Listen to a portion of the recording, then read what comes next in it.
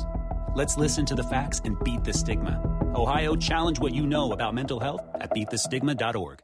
First, I got with Jason. He let the FBI investigator know that I had also had some hacking attempts and we believed it was the same person. The investigator called quick. I gave him all the information I had and who I believed was doing it. And he asked a weird question. Do I know where Steve worked? Well, yes, I did, thanks to Maria. So apparently, Steve wasn't as good of a hacker as he thought himself to be. They had already traced back the hack on Jason to a business. The very same business that Steve worked for. As soon as my conversation with the FBI was done, I called his work to lodge a complaint. I told the manager that someone was trying to hack me and I was sure that it was Steve. They, of course, did not take it seriously because I had no proof. What they didn't know was that they were soon going to be getting a visit from a special agent. The next week was absolute hell for Steve and Pepper. Pepper got served with the divorce papers and her lawyer got served with all the evidence I had gathered. My lawyer said it was the most complete investigation he had ever seen. I had all 40 tardies and 19 absences tied to nights out drinking with Steve. I had hard proof of them abandoning my daughter for days at a time. Maria even gave me a picture that was taken at 2 a.m. the night before the emergency hearing with Steve and Pepper drinking in a tattoo parlor. The same hearing that she was late to and said that it was due to a disability. Steve got served that he had violated the entire custody agreement. Maria had pictures from me proving that he was with Pepper on nights when the kids were with him and that they were left alone. She also had proof that there was contact with Pepper that violated the custody agreement. The fallout was awesome to watch. Steve was fired. Between my complaints, another older complaint of him hacking, and the FBI showing up, they had no choice but to fire him. He did avoid any legal issues as the FBI never tied it to him directly, but the word spread of why he was fired and no one would hire him in an IT job again. He had to sell the house, liquidate all the investments and bank accounts, and give half to Maria. His child support, on the other hand, stayed the same since he no longer had a source of income. Last I heard, heard he was working at a grocery store, so his total income went from $200,000 a year to less than $40,000 a year. As for Pepper, the divorce was swift and painful for her. The judge ruled in my favor for all accounts. I got sole custody and sole decision making. She was forced to go to counseling, and her, an addict, can only visit Sarah with a third-party supervisor paid for by Pepper. Sarah is doing much better. She still needs counseling, but she thrives in school and has many friends. She very rarely sees her mom, but she is much better off without her. So, am I the jerk? It's a dangerous thing to get a scorned ex-husband and a scorned ex-wife together when they're both working towards the same goal against the people that they used to be married to. Individually, they each had a good amount of evidence to go down the path of trying to ruin their ex, but when they were combined, they had everything they needed. As the lawyer said, this was the most complete investigation he had ever seen. Just the fact that he put two and two together and connected all of the tardiness and the absences with nights that she had been out is a lot further beyond what most people would ever end up doing because of how time consuming it would be to put something like that together. I mean, honestly, I'm surprised that the OP here took Pepper back when she had already separated from him and gotten with Steve. I mean, he does say originally that he was madly in love with her and he was playing this sort of best friend role where she was telling him when she hooked up with Steve for the first time. And then after she did all that, she said she was in love with him, the OP.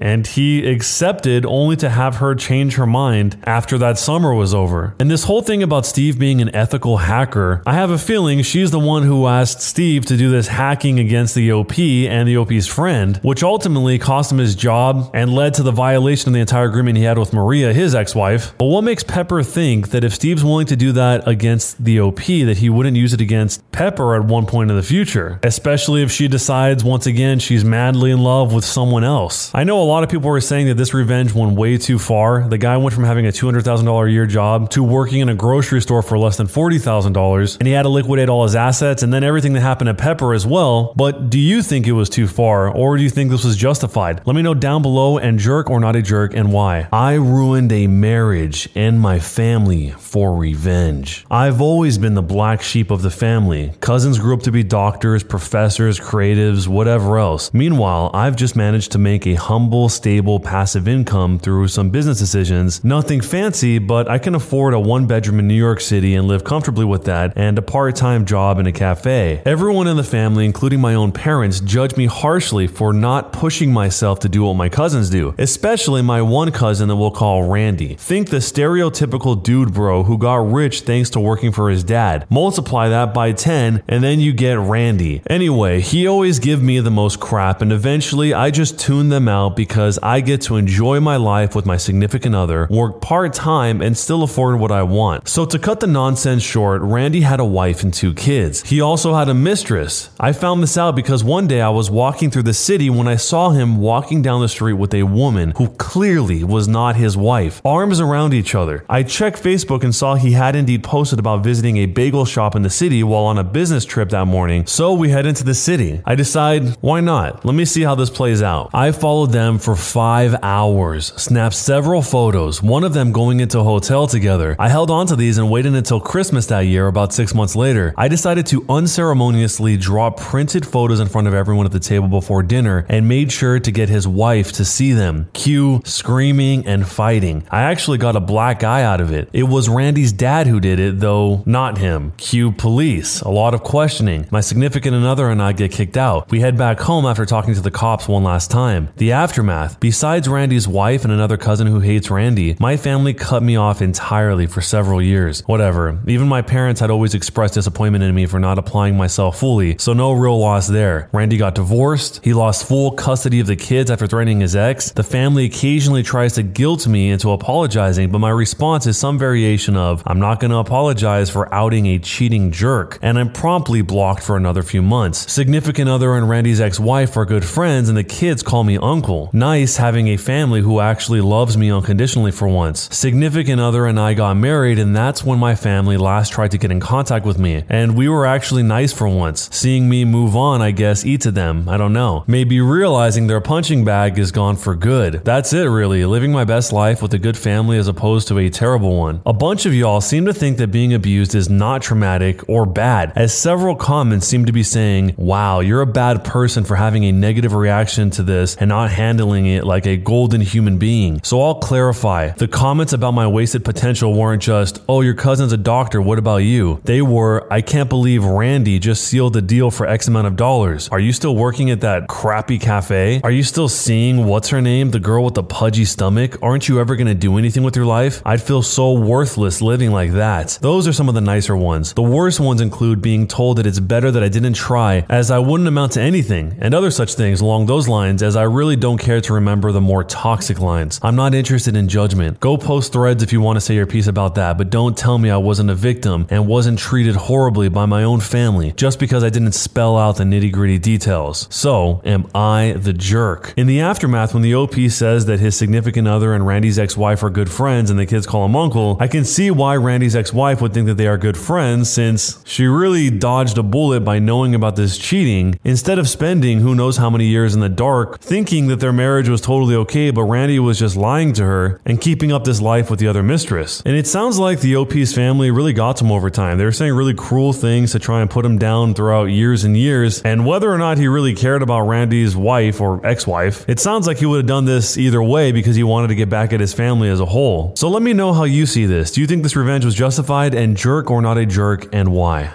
When you subscribe, make sure to hit the bell to turn on notifications. To finish listening to all the stories in this series, use the playlist at the top of the description. And next time you live stream, use the cream of the crop music. Search for Cream of the Stream on Spotify or whatever music platform you use for copyright-free music to use for your stream. It's free. Cream of the Stream. Either way, thanks a lot for listening. I'll see you guys next time.